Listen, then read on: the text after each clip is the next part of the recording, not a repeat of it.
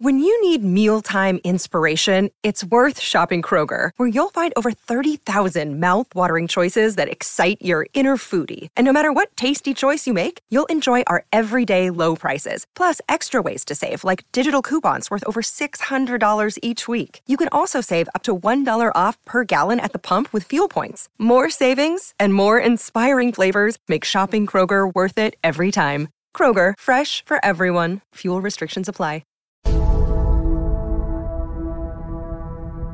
Hey, welcome to the Rocky Top Rewind. I am Eric Kane alongside Brent Hubbs every Sunday night. Tennessee football season, 8 to 9 o'clock Eastern Standard Time. We're going back and looking at what happened the day before for Tennessee football.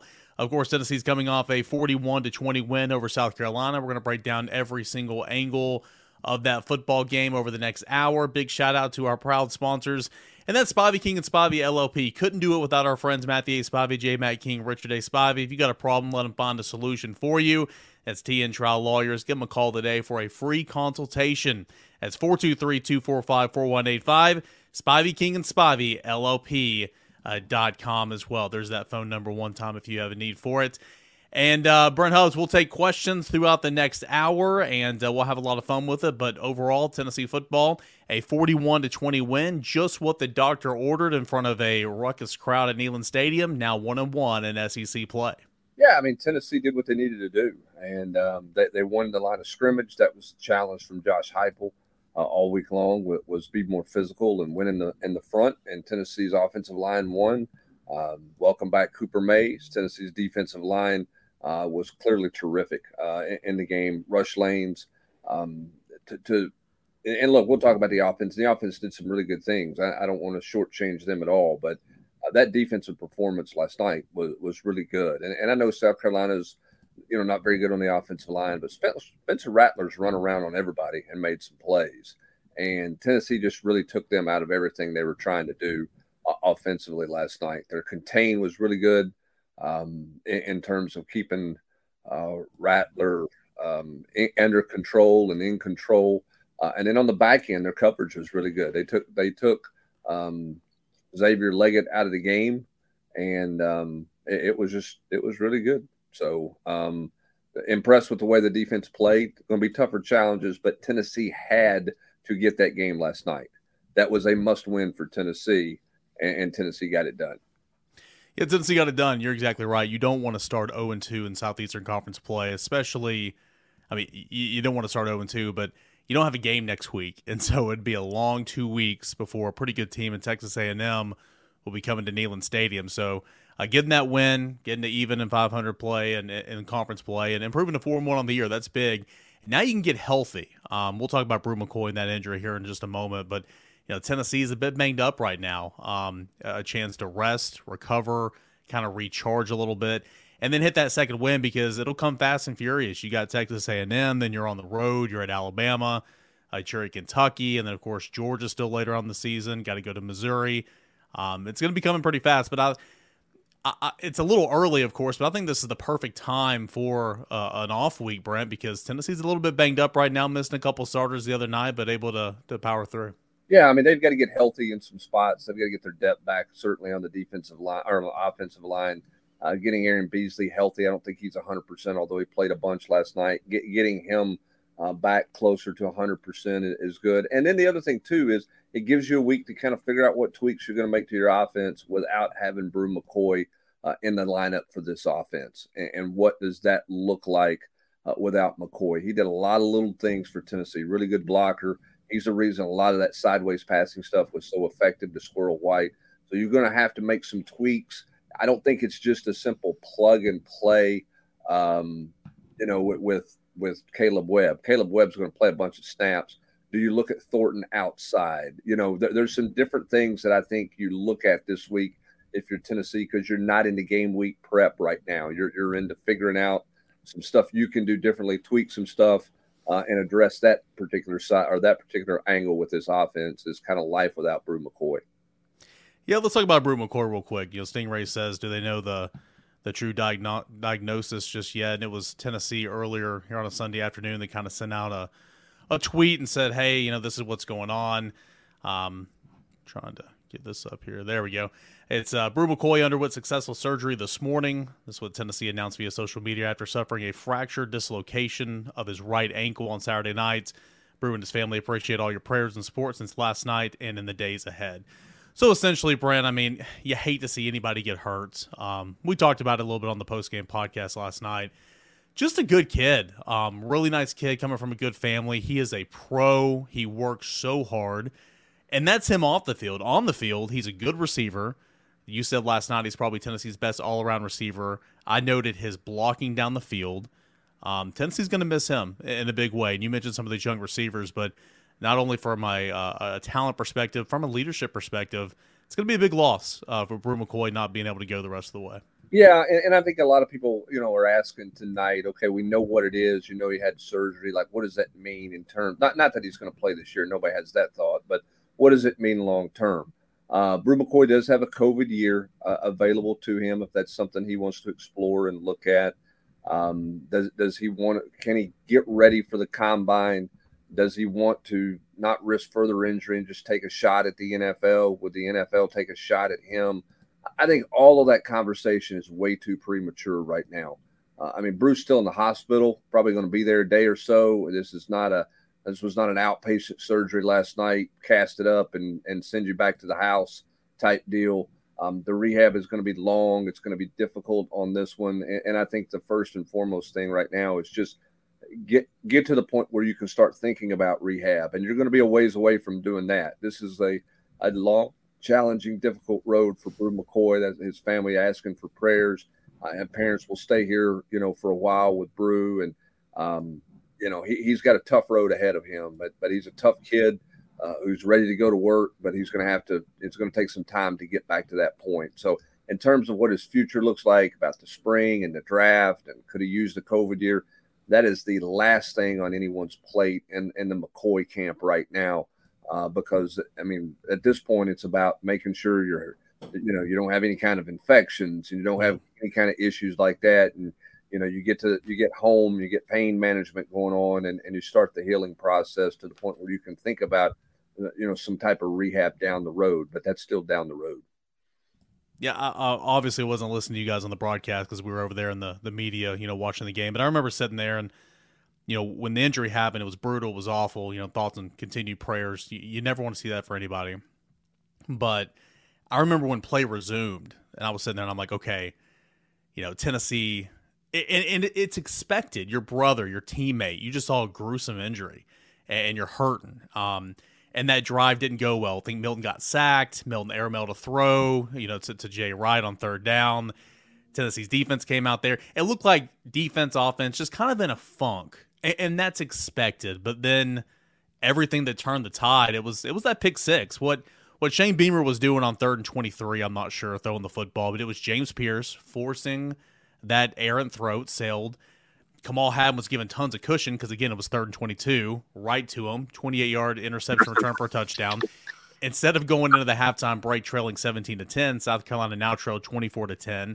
It was a turning point in the game, and that sequence kind of got Tennessee to snap out of it a little bit and say, okay, that's awful, but we still have a football game to move forward, and you got to go play football. Yeah, it got you to the locker room with a more comfortable lead, and you got into the locker room, and you got a chance to catch your breath and kind of let your emotions go if that's what you needed to do in the locker room. Whatever you had to do as an individual to get yourself back in a place to play, you had a chance to do that, and it was much needed at that point to get that going. Injuries are difficult for anybody to watch, fans, media, whatever. For players, that there's such an air of invincibility with those guys when they step on the field, and it's a crashing halt to them when you see a player suffer a significant injury. And it's a reminder. Joe Milton I thought was really candid and really raw in the postgame, where he just admitted, I don't want to go back out there. Mm-hmm. But because it's that reality of what could happen and an injury that could happen. And that's hard, that's one of those deals where it never crosses your mind until it happens to somebody. And then it's a smack in the face of, hey, this could happen on any given play to anybody out here. It's hard to get that armor back up and kind of that mental block back up that, hey, go play as fast as you can and run into somebody as fast as you can. And, go get as many yards as you can and try to fight through a tackle and all those types of things. I think it's hard. And so you're right that the pick six was huge. To go in the locker room and catch your breath was huge. What Shane Beamer was doing there, I have no idea. His explanation afterwards was kind of a head scratcher too. It didn't make a whole lot of sense. So Tennessee gets the pick six, goes up 24-10 into the halftime break. Tennessee scores on the opening possession of the second half. It would have been much better if you didn't allow South Carolina to score on its first play of the ensuing possession, but Tennessee once again wins the middle 8, and it was kind of off from there. I mean, Tennessee had control of the football game, and that's kind of all she wrote.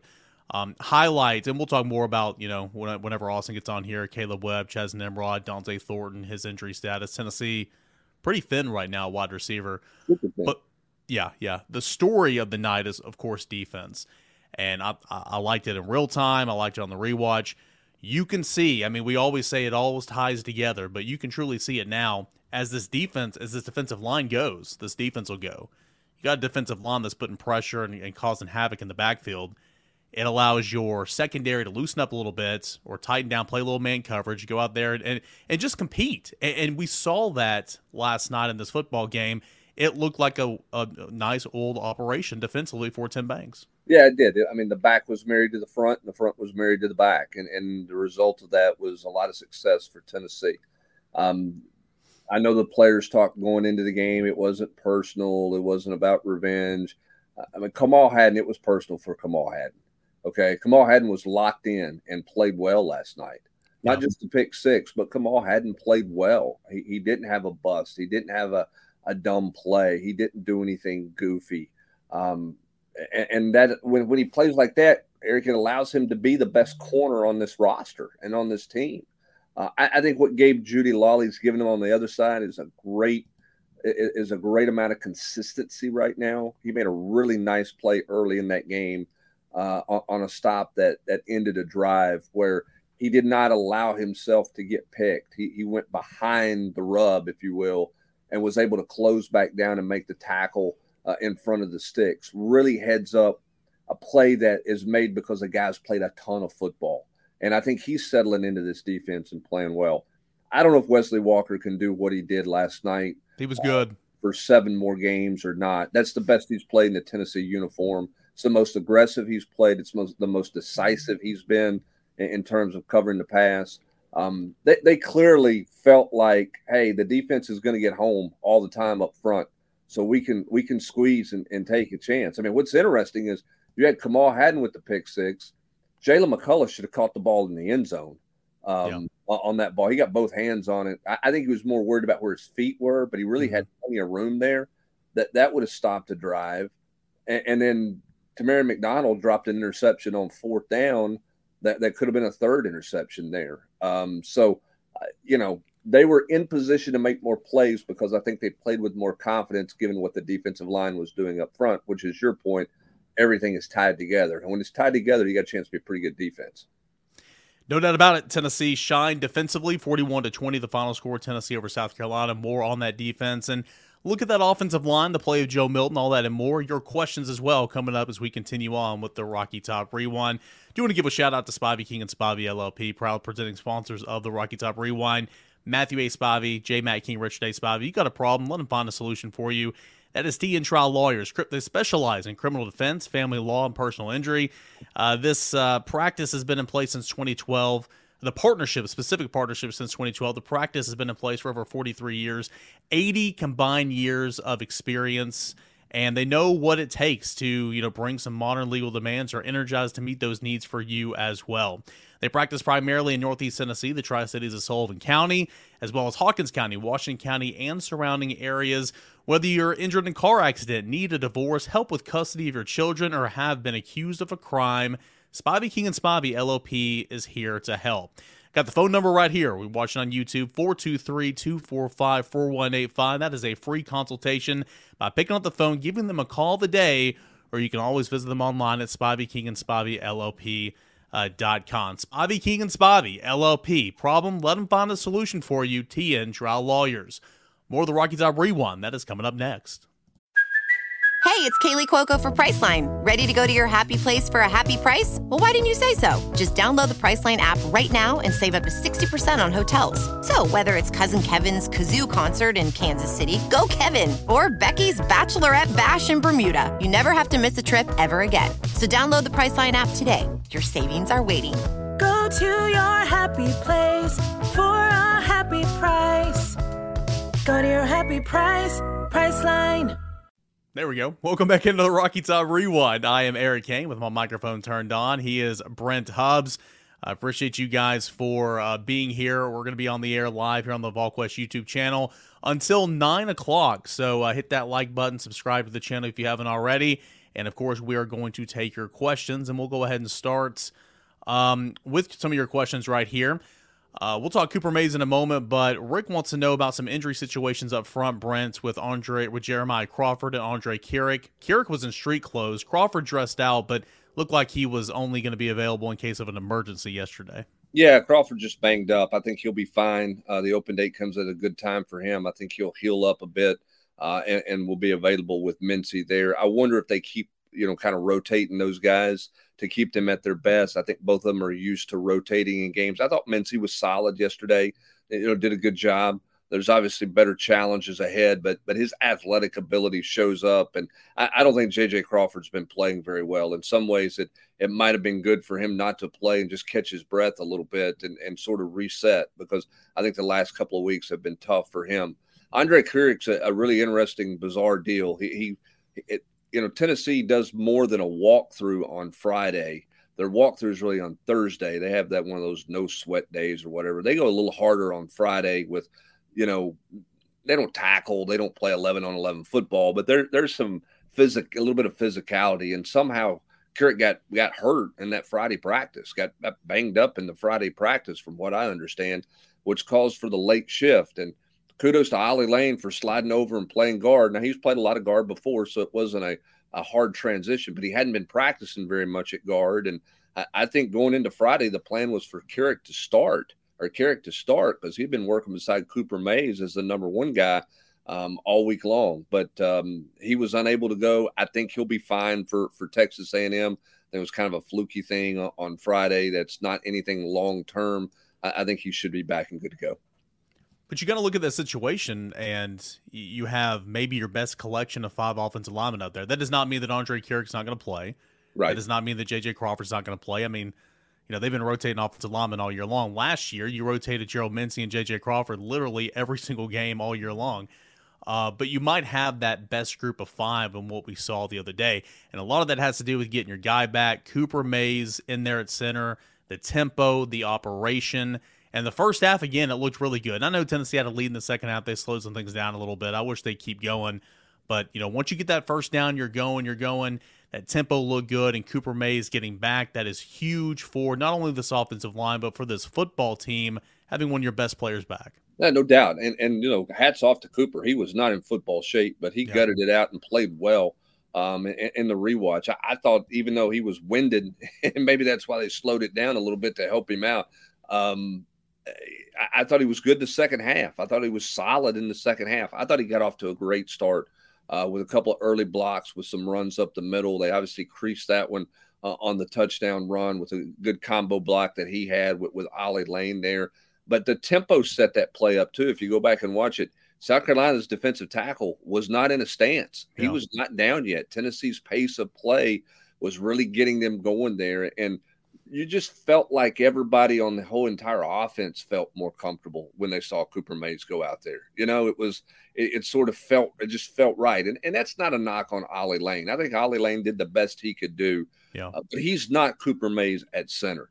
He doesn't know the nuances of that position. He's got a million things in his head he's trying to do and remember. And I think that's a hard transition to make in a matter of 3 or 4 weeks to go into the first game and to try to do that. So Ollie Lane might have been the happiest guy in the world last night because he got to start, play every snap, and he's playing beside his buddy Cooper Mays, and he's not the guy running the center position. it does feel like that's their best five that played last night. And I'm not saying that because they had a big game, Eric. I think when you look at the big picture of where this offensive line is, I don't think there's a big difference between Andre Carrick and Ollie Lane from a talent standpoint. And I think Ollie Lane, I think his experience in this offense gives him an upper hand. I think he's better in this offense right now than Andre Carrick is. And so to me, that would be my five I would roll out with at this point. We'll see if that's what they elect to do, but I think it's their best five. And let's remember, the first, or I guess it'd be the second week of camp, whenever Cooper was out.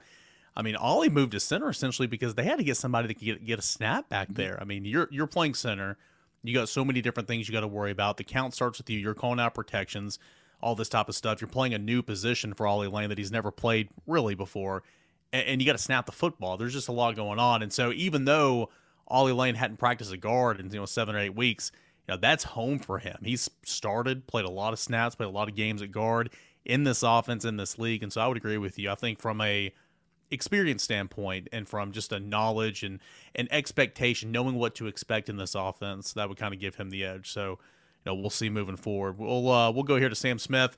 I wanted to know about D. Williams. Austin kind of mentioned this on the podcast last night. We'll have to kind of dust it off and get it ready for the press conference on Wednesday. But with the injuries at wide receiver, I mean, why not? Because I think you, in your 10 things you think you learned, he's getting 1 to 2 touches maybe a game. What's it going to hurt to throw him over there in the slot, at least in practice, and see what you got, because you're down a couple wide receivers? Well, I don't think he ever would play 25 or 30 snaps of offense, but if he played 6 to 10, could he beat Javonte Payton from year one? Javonte Payton caught one ball to start the game and then just kind of disappeared after that, right? So could you put in something to help create some stuff? Could you throw him a little screen out there, run a jet sweep with him? We saw that jet sweep to Squirrel White, last night. Could you have something like that in for him to see what he can do? He's just dynamic with the ball in his hands and open space. Could you get him in open space? Now, here's the thing he would have to learn. You can't reverse field and give up 10 yards and try to play backyard football on every play. Sometimes you just got to tuck it down and go. But I think he's shown the ability to do that on punt returns, right? I think he's a north and south guy. How many punt returns has he had this year where he's lost yardage by trying to do something crazy? I don't remember any, right? Yeah. So to me, you got an open date here. You're trying to create some things and look at some different things offensively. Why not toy with it and see what you could possibly get out of it? Because you are thin at receiver, okay? I think Chaz Nimrod's going to become your backup slot, and maybe you slide Dante Thornton out wide if he can get well. I know that was one of the questions earlier in the chat, so we'll answer that one. He's got to get healthy first, and we'll see. He's been bothered by the hamstring since spring. It flared up again in the summer. He got well. It's flared back up. How long is that going to shut him down? And then obviously he's got to play better than he's played to this point. Is he better outside than he is in the slot? I don't know. We're getting ready to find out, because I think you have to take a look at him outside now for sure. And Nimrod could be more of your slot guy, because I think that's where he's more comfortable as opposed to being an outside guy. It was coming into the season, we heard so much. We heard so much about Dante Thornton. And again, the guy, he's still talented. Just a couple games in the new system. We'll see what he turns into, but he's long, he's explosive, he's fast. Everything's kind of there. But we heard so much, we talked so much about Dante Thornton. At least for me, I can't speak for everybody else, but it's almost like I just kind of didn't count Squirrel out. I knew he was going to play. I knew he was going to be a big part of this offense, but I didn't even really think about Squirrel White. But man, Squirrel White has been huge for this offense in all 5 games. And yesterday, again, he caught all 9 targets that were thrown his way. The one let's talk about here and that Thomas wants to talk about is the 50-yard bomb from Joe to Squirrel down the far sideline, where he had a face mask. It was pass interference. We asked him in the media session after the game, like, how did you catch that? And he said, I don't know. I don't know how I caught that. He caught it. Tony Vitello was getting jacked up, pumped up behind him. It was a huge moment. Jabari Small pumps it into the end zone 2 or 3 plays later. Squirrel White has been huge for Tennessee, and with these injuries, he'll continue to be kind of the focal point of the offense. Yeah, and my thing with Squirrel was, and I've said this publicly on podcasts and where else, I just wondered if he could hold up all season long. He's not very big, and to get the volume of touches he's getting right now to stay healthy, is a credit to Squirrel White. By the way, how the official doesn't throw the flag on that, they're just not going to call that pass interference, is absolutely insane on that one. I do think Squirrel White's leg helped him catch the ball. I think he almost kind of kicked it up to himself a little bit. But it was an incredible catch, and it was at a huge moment in the football game. Tennessee's behind at that point. You kind of forget they've trailed in the football game. You know, you're just kind of like, yeah, they had control. They won the game, just kind of rode it out in the second half. They were behind and didn't have a ton of momentum right there. And to have one of those momentum plays was huge for the crowd. It was huge for the offense. They capitalized on it. Just an unbelievable catch. And I think what Squirrel White's doing is he's showing versatility. Now, he's a little bit hard to throw some of the balls to across the middle because he's not real tall. Yeah. But he's shown the ability to get open across the middle. He's got the screen game going. He's shown a vertical game going right now. He's done a really nice job and is quickly becoming a guy that I think Joe Milton is very, very comfortable with in this offense. South Carolina held a brief lead in this football game. It lasted all of 1 minute and 23 seconds.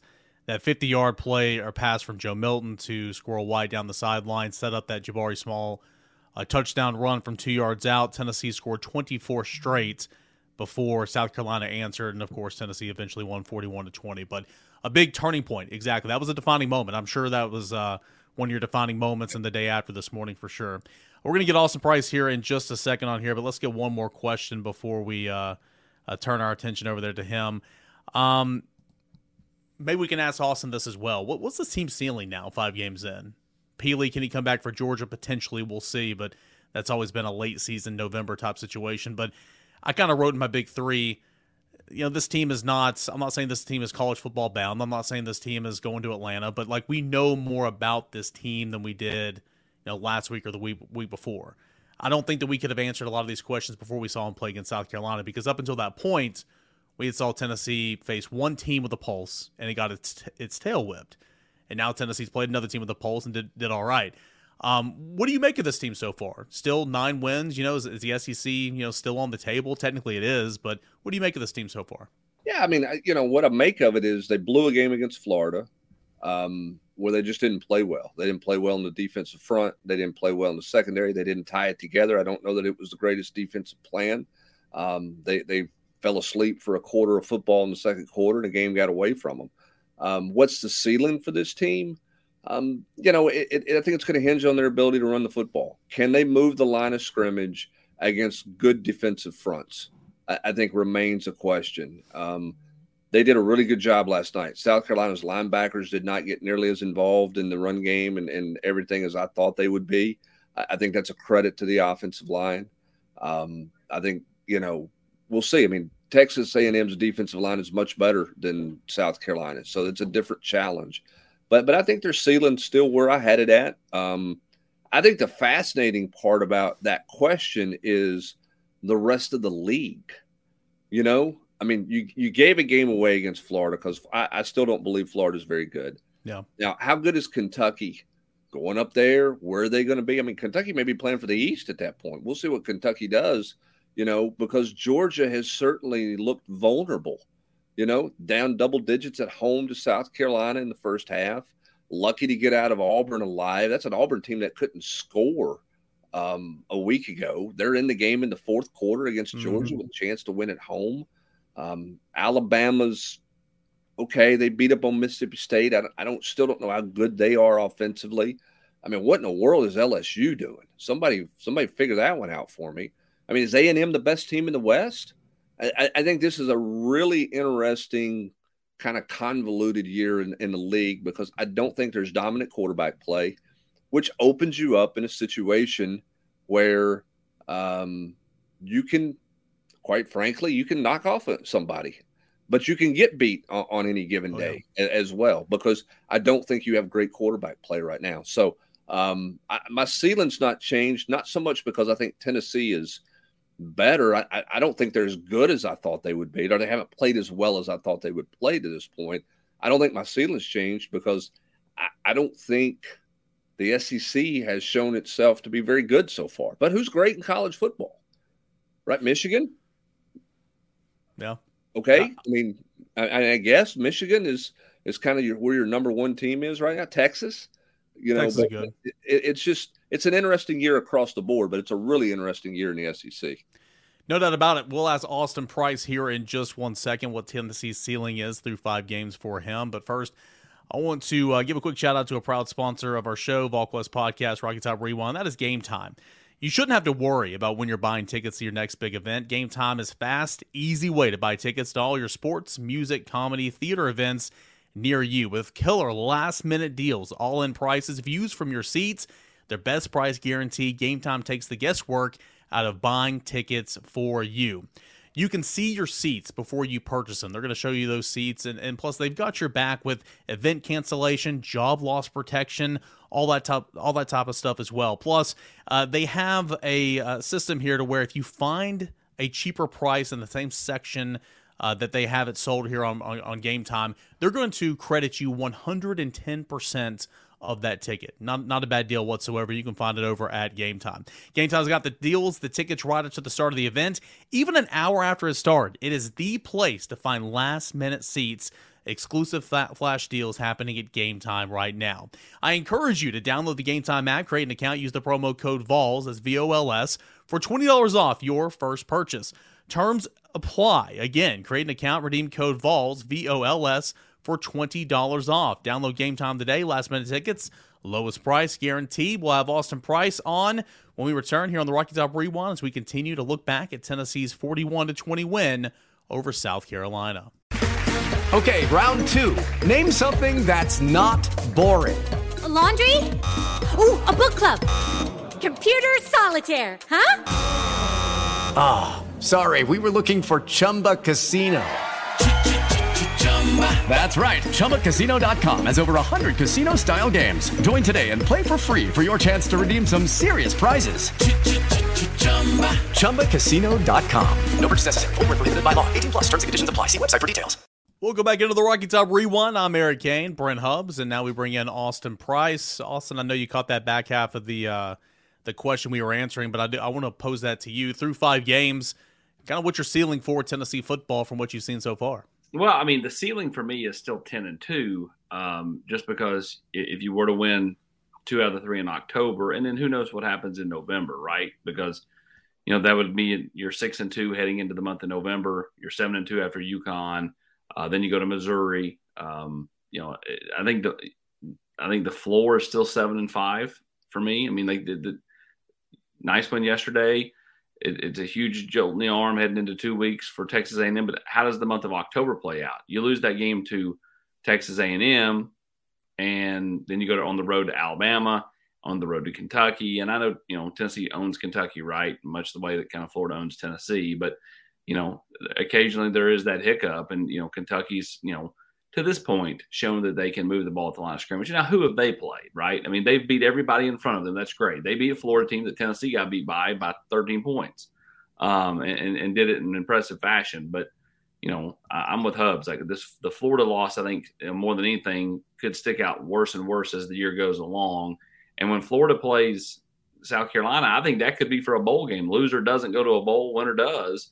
A lot of interesting matchups. But I think, there's still – the month of October to kind of filter through before you kind of really know what Tennessee truly is. And I think it all starts in 2 weeks against A&M.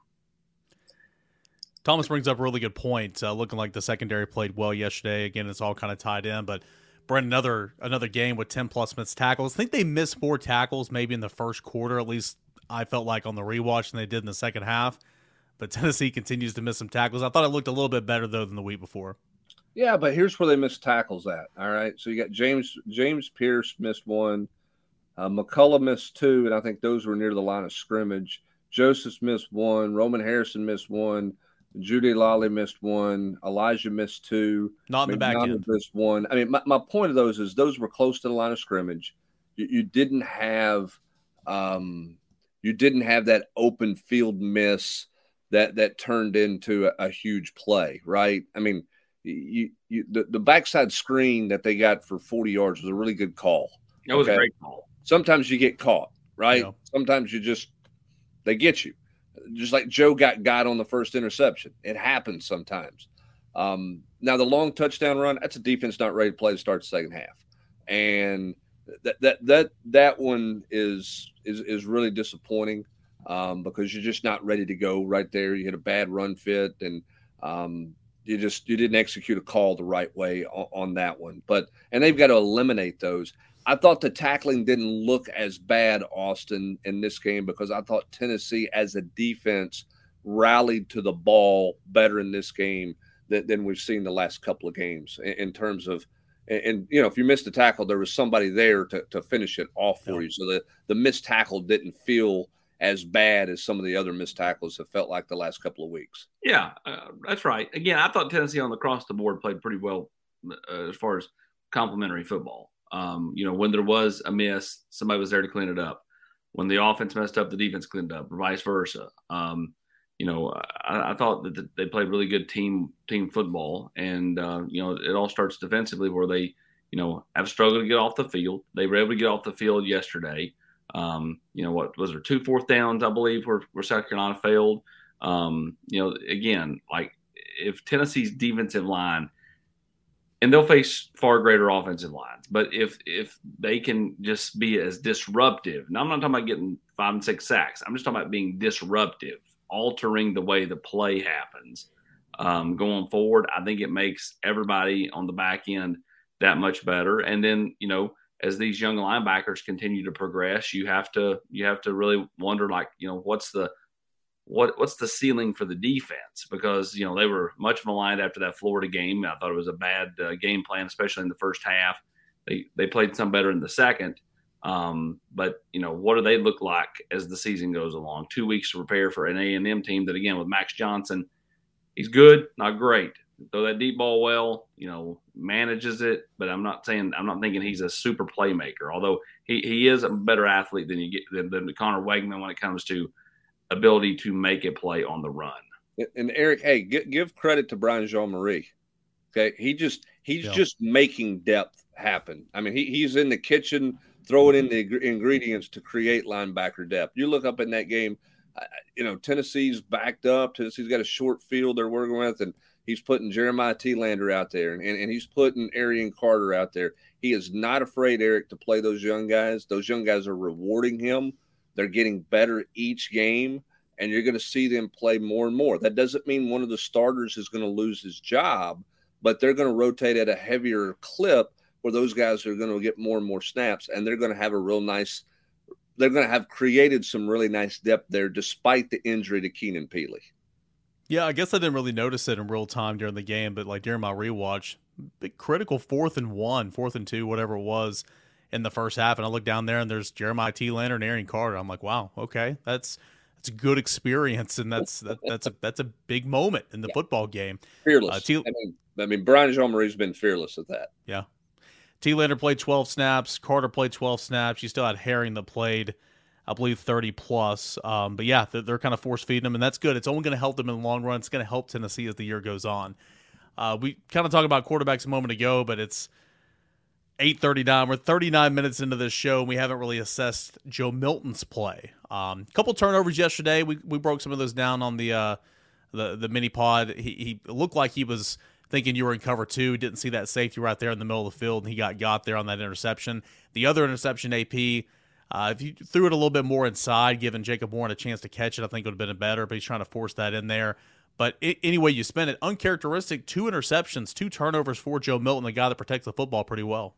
Yeah, again, I think a lot of it was made of that coming into the season, but he had really a small sample size for his career as far as total number of snaps. Now, the first interception, that was just bad, especially when Squirrel White was literally turn to the right, wide open for the first down. Wide open.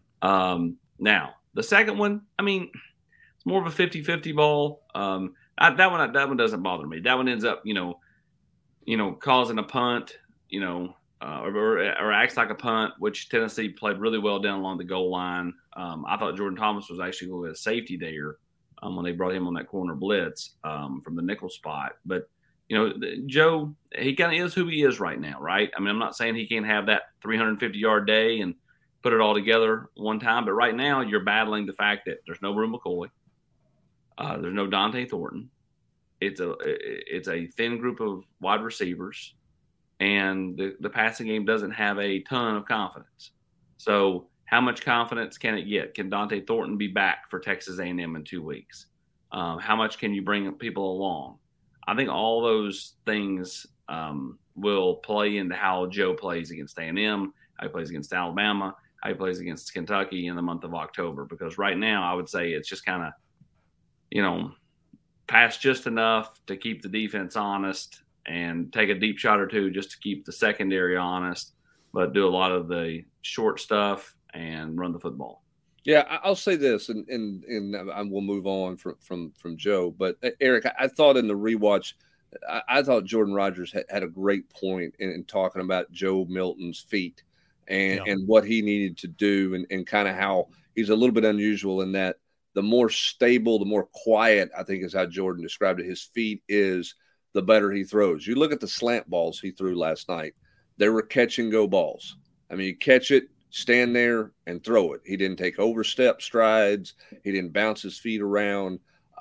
When he can do those types of things when his feet are not getting him in trouble, then I think he's pretty accurate with the football. But he's got, I mean, look, in a critical game, he's going to have to make a play or two.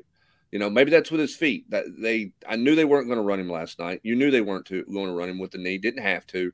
There's going to be a point in time where he's going to have to lead a drive to win a football game, or he's going to have to make a play to ice a football game. And we'll see right now. He's not getting Tennessee beat. He's playing solid. He's not playing great. He's not playing poor. He's just playing pretty solid football right now and has Tennessee, where they are in an open date getting ready for Texas A&M. He's the best-looking game-managing quarterback getting off the bus in the college football. I was going to say if you accept him for who he is, you kind of see the game a little bit different. Right now, he is a game manager. Now, he's got more potential than arguably anybody in the country, but right now he's a game manager, and there will be opportunities to hit a long ball, or 2 or 3 every single game. There's going to be a lot of lateral passing. There's going to be a lot of stuff, but when the tempo's there, he's, again, like what you said, he's not beating you right now. Overall, he's not making the wrong decisions. And if you have that, along with a strong run game, along with a defense that is active and making third down stops and forcing turnovers, that you're going to win a lot of games doing that. But there will come a time where, and I saw in the first half, I'm just like, run, go get the first down. And he finally, got out there and got a first down. But he had 20 or 30 yards in front of him. He was still looking to throw the football. It's like, just go be a player. And he's going to have to do some of that as the year goes on. A lot of recruiting questions, so we'll go ahead and jump in with Matt Ray as he joins the program. Matt, AP, big-time recruiting weekend for Tennessee overall. Before we get into specifics, Matt, kind of how would you assess how Tennessee did in terms of recruiting? A couple of official visitors and a lot of big-time unofficial visitor and some 25s as well. Yeah, it was a good weekend for Tennessee. I mean, you get Jordan Seaton in, and, that's kind of the news that, rocked Twitter in midweek, and you get him here and you capitalize on it. It seemed like you really put a good foot forward with him, right, Austin?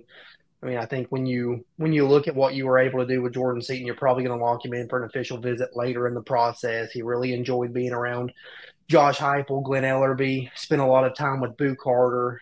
And I think this is maybe a little overlooked this weekend, but all of these commits wanted to be here this weekend. It was important for them to get out to a game, and a night at Neyland was important for them. So I think that was maybe an overlooked piece throughout the weekend as they all had a really good time together. Yeah, I couldn't agree more. I thought having all of those players here to be around a guy like Jordan Seaton, to be around a Cam Michael, that's big. Obviously, Merklinger, knows Cam Michael really well. Boo Carter's been working Cam Michael for a while. They saw each other at Colorado. Same thing with Jordan Seaton. And then you have Mike Matthews there, Edwin Spillman. I think it's important. And I think it was important to have Bennett Warren there, to have another offensive lineman. And honestly, if I'm Tennessee, I'm thinking, man, that's great that Bennett's been so active in trying to recruit Jordan Seaton to Tennessee. Because you never know how another O-lineman is going to take another O-lineman. Like, does he see it as competition, or does he see it as, hey, it's my guy on the other side, And, I think that all that plays in. Jordan Seaton looks like an official visit for the Georgia game in November. And, again, Tennessee put their best foot forward. I think that they have rocketed up the charts for Jordan Seaton. I would put them right there with Alabama at the top for the big 5-star offensive lineman from IMG. All right, so that's one of the big three that Derek is asking about right now, but a couple other OVs, Cam Michael, you had Hill in here as well. How did Tennessee do in the OV category? Matt? Well, I talked to Cam Michael this morning, and Tennessee's been at or near the top of that, and we've said that for a little while, and it still feels like that's exactly where it's at. He's going to take a trip to Texas A&M next weekend, and to me, that's the one you have to survive. You're looking at a guy that he has a lot of schools after him, pull him in a lot of different directions, trying to get him to slow this thing down. But Tennessee's been a constant for him. And this visit was important. He got all of the questions answered that he wanted to get answered. He including the academic side. He had a chance to meet John Tickle, ask and get questions answered about the engineering program, which is important to him. Says he's going to make it to Kentucky at the end of the month. We'll see if that happens. I mean, for me, I wouldn't rule it out. He's been very diligent in this process. Georgia's tried to get him to push the timeline at certain points. Other schools have tried to, get him to change the direction and the way that he thinks. But Cam just moves at his own pace. So, I wouldn't rule out that Kentucky visit, but we'll see if it happens. I'm just kind of curious if he sees everything that he needs to before then. But regardless, I think he's got his mind made up that he wants to be committed somewhere by the end of the first week of November. And, coming out of this visit, I like where Tennessee sits, but you have to survive Texas A&M, and they're going in on Cam pretty hard. What do you think about where they are with Daniel Hill? What was the story on that visit? That one seemed much more, I guess, feels like that one's a long shot, even compared to, Seaton felt better because it was an unofficial match. You had a chance to get him back for an official. This was your one shot at Daniel Hill. How much ground could they realistically make up there? Yeah, it's been a struggle dating back to January to get Daniel Hill to campus, right? I mean, coming in January, it didn't happen. Coming in March, didn't happen. Finally get him out here in May for 865 Live, and then you just now get him back. I think there's a lot of mutual respect there between Daniel Hill and Jerry Mack, and that's one of the reasons that he slowed the process down a little bit. But still feels like Alabama is that team that's setting the bar right now. It feels like South Carolina's fallen off some, but gets here closer to midday on Saturday, checks out midday today. It's hard to make up a lot of ground when he hasn't been here as much. Alabama's closer to home. He's been there numerous times. I mean, it still continues to feel like a long shot right now. Yeah, I mean, to me it does too, but we'll see what happens. All kinds of crazy things happen. And there's a lot of comments over in the sidebar about, kudos to Boo Carter for, being a peer recruiter and all those things. How big was it to just get Boo Carter himself back on campus? He had the Colorado visits, kind of stirred all those things up and got that going. How big was it, not for him to necessarily help recruit, which he obviously is doing, but just to have him back around a bunch of other committed players? How important do you think that was for Tennessee and Boo Carter, specifically for him? Yeah, I think it's big for Boo Carter. I mean, I think he's a guy that he enjoys where he's at. He enjoys the moment. And he tries to live in that. But, for him, I think to be back inside of Neyland Stadium and experience another atmosphere like that would probably solidify some things again for him.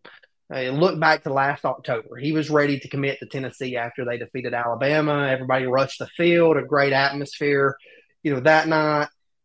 For me, I think this is a refresher for Boo Carter of why at that time he wanted to commit. Now, obviously, it took a little while to get to that point, but he had strong feelings that night, and for me, this kind of refreshes and resets things for him. And you can see he's working really, really hard. Talked to Mike Matthews after the game last night, and one of the things Mike Matthews told me was, I treated guys tonight as I peer recruited them the same way that Boo treated me. Everybody that you kind of talked about Boo. He's that guy in this class. I don't really know how to take the Colorado visit at this point. They can still get him back for an official visit too, and they're going to push there. I mean, we'll see what happens, but the more you can get a guy like Boo Carter to campus, the better.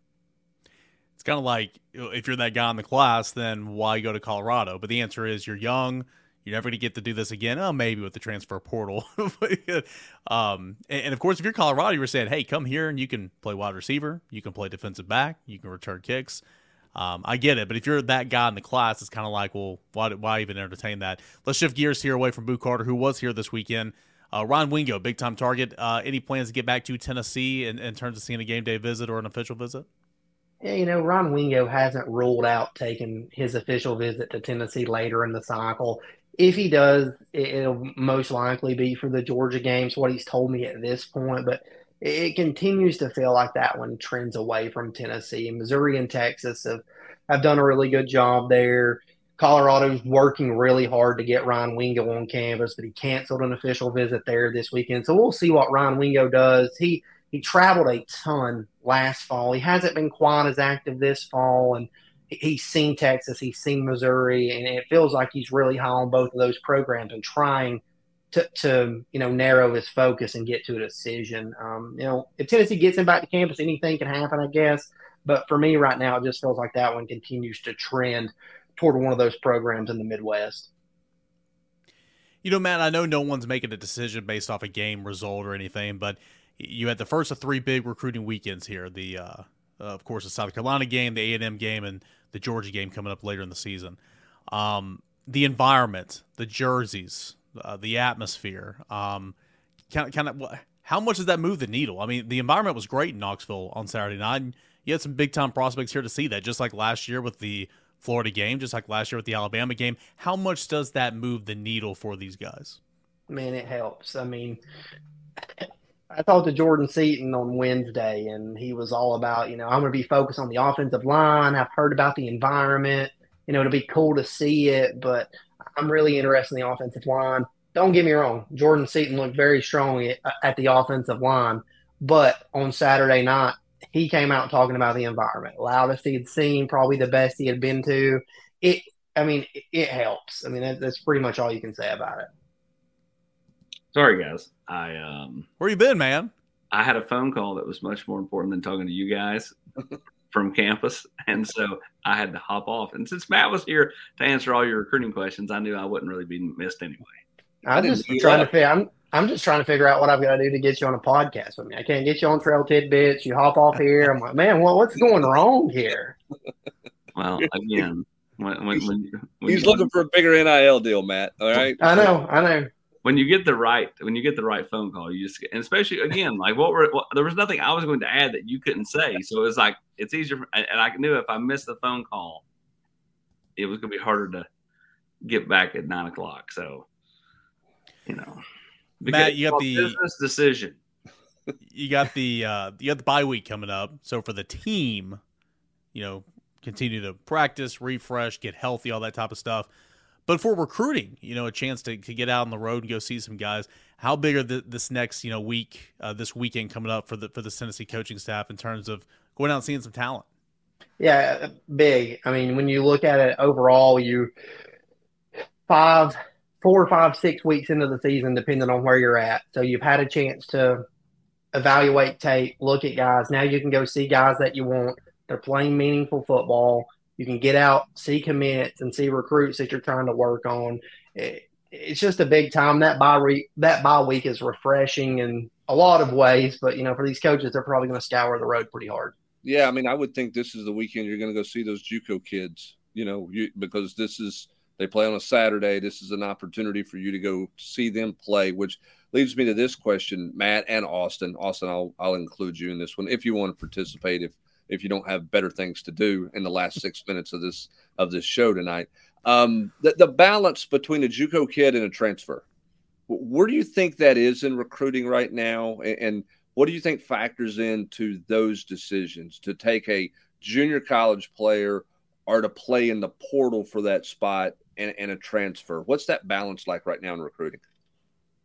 Well, I think part of and I don't know the exact answer, and I'm not sure anybody really does, but for me, I think it's a little easier to go the JUCO ranks in terms of NIL. Like when you go to the transfer portal, they command so much in NIL that I think that's that's something you have to waiver. Then it goes back to, what's available in the JUCO ranks because they're available right now. You don't know what might or might not be available in the transfer portal.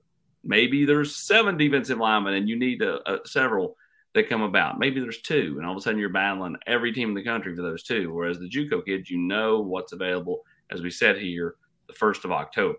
So I that's kind of my thought process on it. Well, I mean, I think when you look at it and you look back over these last 2 cycles, there's been one Jared Verse and one Bear Alexander. And Bear Alexander somewhat knew where he was going. Jared Verse, it was everybody, like you said, Austin, you're battling everybody for him. When he blew up, you were battling everybody for him.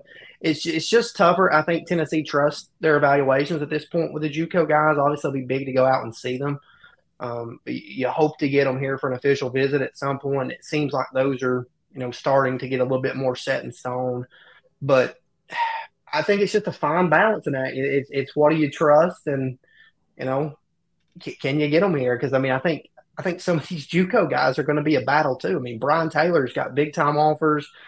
Kamari Copeland's got big time offers. Jamal Wallace has started to hear from more SEC teams since Tennessee offered him. So, I think all 3 of those guys are going to have intriguing processes to watch heading toward the finish line. Well, I mean, you had the comment there about Alex Short about Larry Johnson, and I think that's valid. I mean, I don't know if you can sit there and say, as Larry's 8 months into his Tennessee career, that Larry's going to be a real factor or not on the offensive line. Now, he was always developmental though, right? Because he came in pretty heavy. Correct, but then you also got a guy like Byron Young who goes, from Georgia Military, who ends up, he's having a really nice, rookie campaign with the Rams and was really good here. So I think anytime you go prep school, military academies, JUCOs, Hubbard, there's always a risk. And there's a risk period, right? But to me, the risk is greater when you go that route, unless you're getting a Cam Newton, Alvin Kamara type that had to go JUCO. But that no one does that anymore because in fact you can transfer from Power 5 to Power 5. Yeah, and listen, I've covered a lot more recruiting pre transfer portal than I have post transfer portal, and I will say this in the history: junior college offensive linemen typically aren't hits, okay, because it's a developmental position. Not many of those guys pan out very often to be really good players. Defensive linemen are different. It's a different position. It's an easier transition. There's a lot of positions where guys have come in from the junior college ranks have been successful. I would say of all those, offensive line is probably the least hit percentage compared to other positions out there. And that's just the way it's always been, portal or non-portal. But again, I think it's interesting because, Austin, you bring up a good point. You know what's available. The question is there going to be something better available that you can get who's proven at the level that you're looking for in college football and not? It's an interesting balancing act, is my point. I think it's kind of fascinating to watch this fall. Yeah, I think that the sure thing is to go JUCO, right? Because that you'll get a body you like. But the higher ceiling is to wait.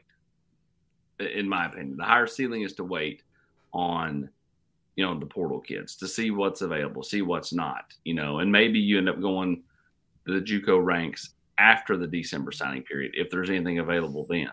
I think there's some, you're right. The best word is fascinating because I don't know if there's a right or wrong, but at the same time, it's something you have to monitor. A couple of these rapid fires, we head out the door. Why did Tennessee drop a spot in the AP poll? No clue. Went up a spot in the coaches poll, but dropped a spot in the AP poll. John Campbell, does he have a year left? He does, but the plan as of now is to go to the NFL. No timeline for Keenan Peely, right? Still November, late season, correct, Brent? I mean, he tore his triceps over, and yeah. I mean, if he's coming back, it's going to be Georgia game or later. Yeah. Okay, and then I do want to end on this one, and I don't want to make a big fuss about it, but I do want to ask you guys your comments on this. I mean, he was frustrated after the game. It is what it is. He just lost. What did you think about Spencer Rattler saying this was Tennessee's Super Bowl, Brent? Oh, I thought it was, it was a pointless comment. I mean, I don't look. They were frustrated at the end of the night. Much the same way Tennessee was frustrated when they walked off the field over there last year. Tennessee jawed with them pretty good at the end of the game, leaving. I mean, John Campbell was in the middle of the South Carolina team as the clock hit 0. You had you had stuffed animal gate, where I don't know what you're playing keep away, or, I mean, it was like a preschool game, like throw it back and forth to your buddy to keep it away from Spraggin. So, look, everybody was frustrated. It was a great environment. I think Spencer Rattler was trying to say it was a great environment, but then couldn't just leave it at that and had to go into, him thinking that this was the Super Bowl. I got news for him. This was a revenge game, but South Carolina's visit to Neyland Stadium was not the Super Bowl for ball fans. Florida, Georgia, Alabama, Kentucky, Vanderbilt. 5 games right there that mean more than before you even start thinking about South Carolina, Austin. I would put South Carolina over Vanderbilt. Agreed. But I mean, like, you got, our fathers and grandfathers. I mean, Vanderbilt's a big deal.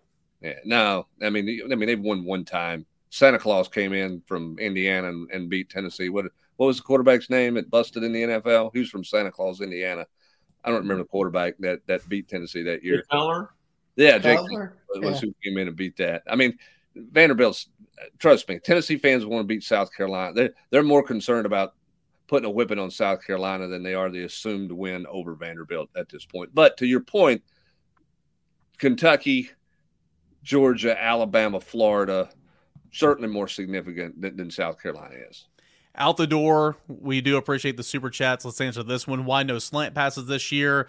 The one to Keaton was beautiful. Milton can hit those. Brent, you made a point to say Joe Milton looked really good throwing the slants last night, better than he has all year long. They've been throwing them. He looked really good doing it last night. Yeah, he's missed 2 for touchdowns earlier in the year. So they've thrown them. There was some stuff South Carolina was running and that opened up in the middle for Tennessee because South Carolina was trying to stop the run. And as a result, they were there, and Joe Milton threw that ball well last night. That was the best ball he threw. Best pattern, I guess, best route he threw last night was a slant. You know what I think about when I see Matt? I'm thinking pan-seared ribeye because I just saw that screen name pop up on there on the super chat. I think about the Smoky Mountain Gun Show at Chilhowie Park. It's RK Gun Show presentation. I mean, look at him. He's not ready to flex. I mean, look at him. I had to go change shirts before I came on here because you were wearing the dang VolQuest t-shirt, and everywhere I go, I'm matching you nowadays. So I can't even lounge around anymore. The Copper Basin Gun Show. That's it, man. Sell the tickets. All right, everybody. We appreciate you being here, staying with us here until the very end on the Rocky Top Rewind, presented as always by Spivey King and Spivey LLP. You got a problem, let them find a solution for you, TN Trial Lawyers. Give them a call today for a free consultation. That's Spivey King and Spivey LLP, 423-245-4185.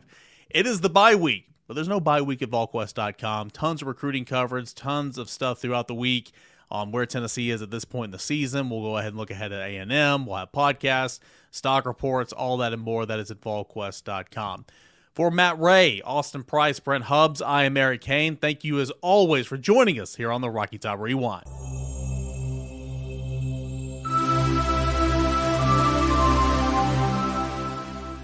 Judy was boring. Hello. Then Judy discovered ChumbaCasino.com. It's my little escape. Now Judy's the life of the party. Oh, baby, mama's bringing home the bacon. Whoa, take it easy, Judy. The Chumba life is for everybody. So go to ChumbaCasino.com and play over 100 casino-style games. Join today and play for free for your chance to redeem some serious prizes.